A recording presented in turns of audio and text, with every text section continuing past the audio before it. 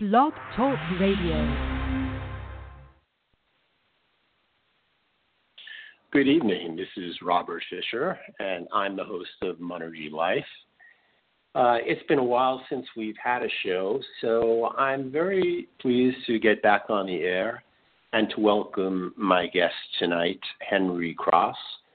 Henry's an interesting fellow who spanned a career from education to community work to yoga to a place where contemplation is now considered a gift. We'll get more into that when Henry calls in, which should be any moment. To be a little more specific about his background, Henry was an educator and then joined Hosh Yoga a few years back. Henry, is that you? Yeah, that's me. Well, welcome to Monergy Life. How are you this evening? Good. Here, enjoying my time in Midtown. Oh, great. Well, that makes two of us. Oh, wow. So, Henry, I was what a coincidence. I was just giving the listeners a little bit of your background, and you called in at the perfect time. And the way the show is set up, talking about the gift of contemplation, which, as I described in the episode description, your career, your experiences with self, community, and service have converged into a place where contemplation arises. Now, why don't you talk about this contemplation that you're talking about? Right. I think what I can share is that there is so much inner work and self-work that needs to be done in order to really come to terms as to what is it that we belong doing in real time, right? And so I think for me, there's two guiding questions going on all the time. What is like, what was I born to do? And that is in the moment of or that time in my life. And then B, and what matters really real time. And at least in my personal journey, like you said, self and community, it was very clear that, coming from like a low income means and growing up in Miami, and then just going through a process where contemplation was a very key healing process through yoga and meditation and mindfulness, then I think out of that we get clear seeing, and so I personally think that that's the gift of contemplation, is that we choose the roads that will make us healthier and happier people. Do you think that a lot of people struggle today between the real world and the virtual world, that is that where more and more people are spending a lot of their time? Yeah, so what's interesting is that the more dialed in we are with our self-work and inner work, we get to realize, does this bring joy, peace, and liberation in my life, to be Buddhist about it, right? And I think what I keep realizing is that the more we skydive into inner space, into our hearts, if you will, then the clearer we get about how is it that we want to use our time on this planet, right? And our time, energy, and resources on this planet. So I think what I personally learned, even from myself, is that I'd be spending up to 8 to 10 hours a week on these social media apps. And if I spend 119 hours awake a week, then that's 8 to 10% of my time that I could, potentially be using differently. And that's 8 to 10% of my time that I could either be, making myself better in relationship to whether it's a contemplative practice or a hobby or a creative pursuit of one nature or another, or spending more time with friends and family. So I think what I've learned is that the virtual world is essential, and it's no doubt a blessing to modern life. But there's also moments that I've learned are needed for us to pause and say, wait, what is the true function of this tool in our lives? And I've been like really learning that in the past month. Right. What were some of your influences that put you on this road towards self-discovery? Yeah, heck of a question. What I know is that it was, I think it all starts for me as an effort to a knack and an effort to discover new ways of seeing as I was growing up. And for me, the quickest way was education, because education can be very good at eradicating ignorance. And it helps us question our premises and assumptions about things and people and places very quickly. So for me, I think initially was I thought that by nature I was a very curious kid and a person of inquiry. And so a way for me to, cope with a path where I go from childhood trauma to depression to young adulthood to actualizing like my business life, I think what I see is a lot of curiosity and inquiry. So for me, that came in the forms of studying. That is, I enjoyed schooling. I enjoyed books. And then that became in the form of ballroom dancing, and then that led into yoga, and then yoga led into, my life, the better half of the past 10 years. And so I would say curiosity is the essential, is one of the essential ingredients to address whatever ignorance that it's, obstructing how we could, would, or should be truly feeling, so that we're, healthier and happier members of society. Were there any particular individuals or people who you could point to? Absolutely. Yeah, I think reading this there's this late 40s or early 50s book by a sociologist called Robert Nisbet. It's called The Quest for Community.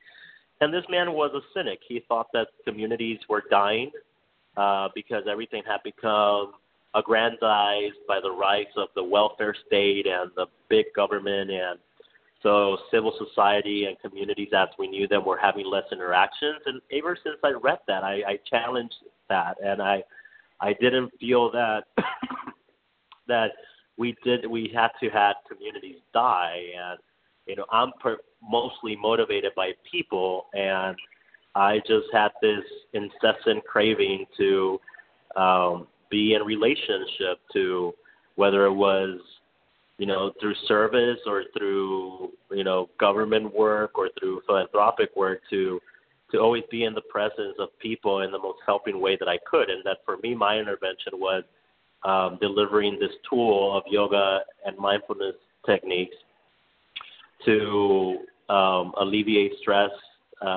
anxiety, depression, lack of sleep, and all the plethora of issues that contemplative practices like yoga help us cope with, address with, as we navigate life. Could you tell our listeners some of the obstacles that you had to overcome when you were working with Hosh Yoga in terms of providing these wellness programs? And, and tell us a little more about, the people that are benefiting from these programs. Yeah. So, as you asked that question, what came to mind is how are we, I think program delivery came to mind. Like, how are we going to serve how are we going to deliver this program that matters to us? And I think what I've learned from the obstacles is that, even in 2010, 2011, 2012, when we're spearheading this work, there were still a lot of people, particularly in the public sector and in government and in schools and in senior centers, that were not particularly yet as open about this modality. That is yoga-based exercises and contemplative work, and like this phrase I'm going back to again in this conversation, a new way of seeing healthier and happier people through this movement and meditation practice. So I think for us it was a bit of stigmatized to break a stigmatized something that would be otherwise a stigma, like, oh, not yoga, right? Not in school or not at the senior center, or and then also doing it a little differently. So taking a look at how is it that to be utilitarian about it, how can we deliver the most value and quality for the greatest number? And so we looked at, we were very realistic of cost and what can communities afford, and we did that with our school programs. We did that for our sustaining memberships at the yoga studio. We did that with funding that we would get to cultivate new programs from city and state government here in New York City, in New York. So I think for us it was making sure that we were willing to participate in a bit of information delivery before transaction, and then making sure that we were clear in our program delivery to reach as many people as we did. And I'm curious about a few things after hearing your response. How did kids react to the implementation of yoga, and how did the seniors react? What's most surprising about that question is that there was this. I never forget this moment where we donated an outdoor yoga day for a school in Bed-Stuy, and with one of our best instructors delivering the program that day, and this little boy, third grader, comes up to our instructor and myself, and he asked, "Excuse me, what is this called? That was my first time. Are you coming back next week?" Because he felt good. I think that's what happens with a yoga experience. You know that you can feel a little healthier, a little happier, and a little more hopeful about whatever it is that your mind, body, or your spirit is dealing with, or better yet, just doing maintenance so you keep feeling whole about life, and you're in a place to just continue celebrating your life.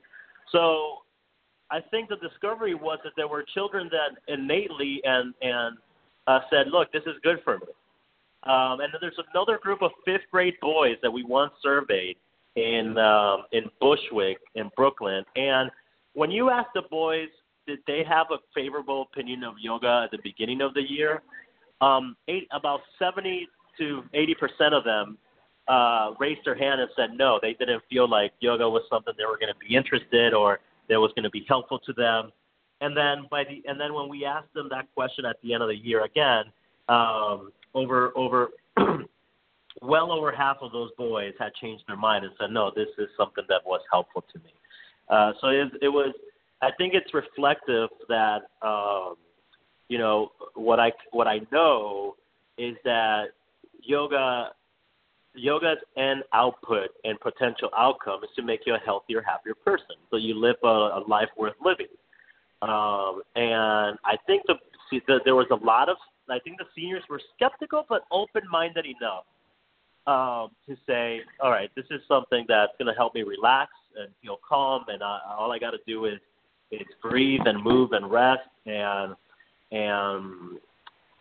go through these movements. And that's exactly the method and the approach and the feedback that we would get. And what about with the seniors? Did you have a different kind of resistance with them? I think what it was simply just you mean seniors, like our senior citizens, right? Yeah, exactly. Yeah, or like they have taught me to call them 60 and better, right? So them, I really do think it was just a light skepticism, but it was clear to me that it was something they were open-minded to and open to the possibility. So I actually found that there was more buy-in naturally. You're an aging adult who just has lived a life, so you know what you will naturally like or naturally not like. So those that were really felt called by yoga, they would come to those classes in those senior centers, and those that didn't, just had their own path. But, and then I think at the end of the day, it's not about that everybody should do yoga. It's like, what is your grounding in relationship to the contemplation that you use, so that you have a clear way of seeing your purpose and value in life. Were there physical limitations when you were dealing with the seniors in terms of implementing a yoga program? Absolutely. There's a lot of it can be more chair-based movement, so it's like what is commonly known like chair yoga programs. And for example, in school programs, there's space limitations. So, is it in the classroom? Is it 10 minutes or 15 minutes? Is it during recess between those 2 hours or 3 hours of recess in the school where you service the whole school? Is it, in the auditorium, 30 to 40-minute classes throughout the day for a group of children? So I think whatever age group that we have worked with, I think what is important is to maintain a flexibility of how we think we're going to deliver our program. That makes a lot of sense. And did you incorporate some form of meditation or breathing exercises as part of this yoga? Yeah, and we were, particularly with the school program, it's not something that we would talk about, and that is a meditation, but it's more either, relaxation time or quiet time or calming time or, so it was more of a moment of pause for in this case children to realize that when it comes to stress, trauma, lack of sleep, anxiety, depression, that this is a tool that with enough practice they can that helps them turn the switch off, and that is the trigger, the stress trigger, or the anxiety trigger, or that depression trigger, to be able to turn that switch off and be able to on with their own effort and through their own might, they might not know, but they're able to refire and rewire their own brain, right? So it's like their own neurohacking technology, if you will. Were you able to monitor some of the kids that you've worked with to see whether or not they've utilized these techniques at home and not just when they were taking the classes? Right. When I was I had a philanthropic role in Wellness Foundation, and there was a yoga-based program that was being delivered to 100,000 kids in the country, where there was clear suggestions built into the curriculum about, suggesting to the children how can they take this home. And there's this wonderful mural in one of the schools that we had operating under that grant, where you had school children talking about how they used yoga at home with their brother or their sister or their mom or their family. So whether it was a stretch or a breathing technique, we did see that transfer. We did see that proximal teaching to just from the children to, in this case, to adults or peers or family. Yeah, that's great to know that there was that transference. Getting back to the theme of our talk tonight, the gift of contemplation, how do you, Henry, balance your service to the community with service to your own self? Yeah, I think, by nature, every single human on this planet it's impermanent. So we're going to age, we're going to sick, we're going to die. And I think what's important is that you have enough, at least in my shoes, that you have enough balance of solitude and engagement so that you feel that you're nourishing yourself abundantly, but at the same time, you then, once you feel nourished, you go be in service with that nourishment that's now in you. So for me, it's about balancing, my creative routines of these days in the morning and having a daily yoga and physical activity practice, and then balancing that with, all right, now I got to, press the flesh and have human contact and interact and connect and, make sure that our organization keeps going and that the team is motivated and how is the team feeling. So I think that out of contemplation and solitude comes replenishment of the self to be in service. And in my case, like I say, like I was born to make people's lives better using whatever mission and tool is in front of me, so that I could go out into the world. It's just that. Right. It's funny. I totally agree with what you said and your perspective on the need for contemplation. Looking at our society overall, and, let's acknowledge there are many cross purposes going on simultaneously right now in our country and the world. Overall, if you take a few steps back and observe, Henry, do you think that contemplation remains a luxury for you or is really available to the multitudes of people? So what we know about that statement precisely is that what I can tell you about contemplative practices as yoga is that these are simple, breathing, moving, resting techniques that can work for anybody, anytime, anywhere, right? In a city like New York, you see people meditating in the subway.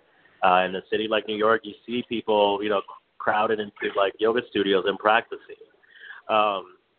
So if is there enough scale and access as there is for, say, more fortunate communities in urban cities and urban centers? And absolutely, there's absolutely a disparity, right? But then, so I think that there is great opportunity to continue to do this work in low-income communities, in community centers and schools and senior centers at very cost-effective ways that would have very good output, that is number of people reached, and potentially great outcomes in qualitative and quantitative, demonstrations. Right. Yeah, I think that. So there's definitely a disparity. There's no doubt about it. Right. As you probably know from you and I conversing, I've taken yoga for at least the last 7 years. And in the last 5 years, I've practiced Kundalini yoga.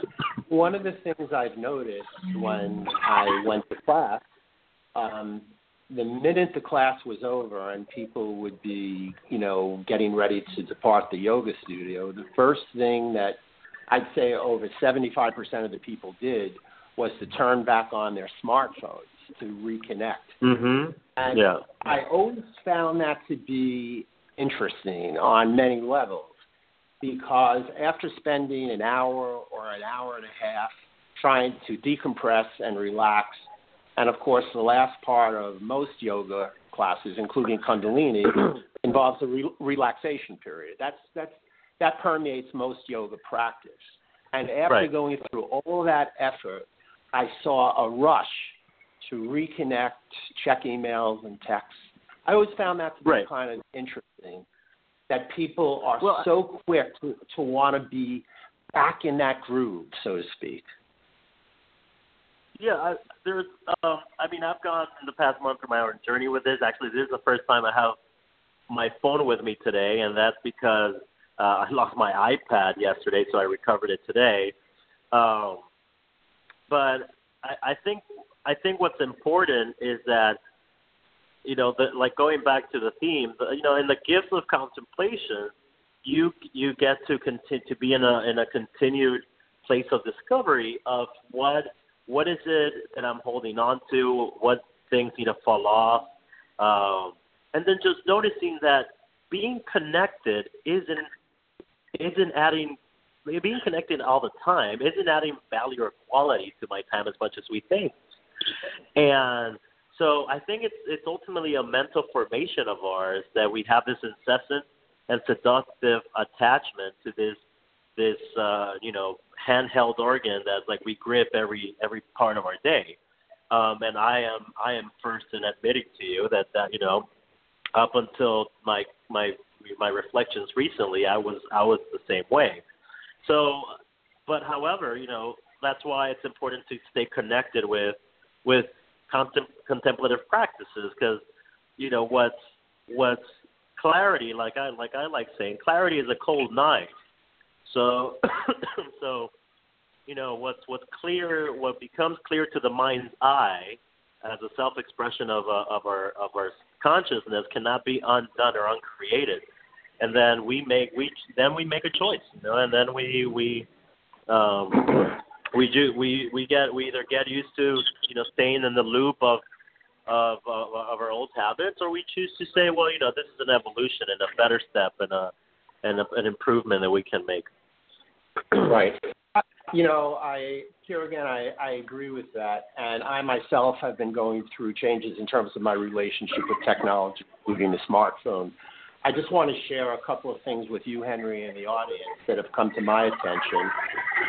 One, I recently read an article by this physician. His name is John Sarno, Sarno. I had never heard of the guy about a week ago when I read an article about him. And he was part of the medical establishment in the 1970s and 80s. Right. And his idea was considered quite revolutionary just 20 or 25 years ago. And I'm going to share what that idea was. His idea, which 99.9% of his fellow physicians disavowed and completely denied, was that mental anguish causes physical illness. And that's right. When I read that article, something just clicked in my mind, because I've always believed that. I've always felt that intuitive. And here's a guy who was shunned by the medical establishment maybe 30 or 40 years ago for suggesting that. And I think that now in our society, with all the assaults, particularly the electronic assaults that people have in each day, and it just seems like people are on overload to me.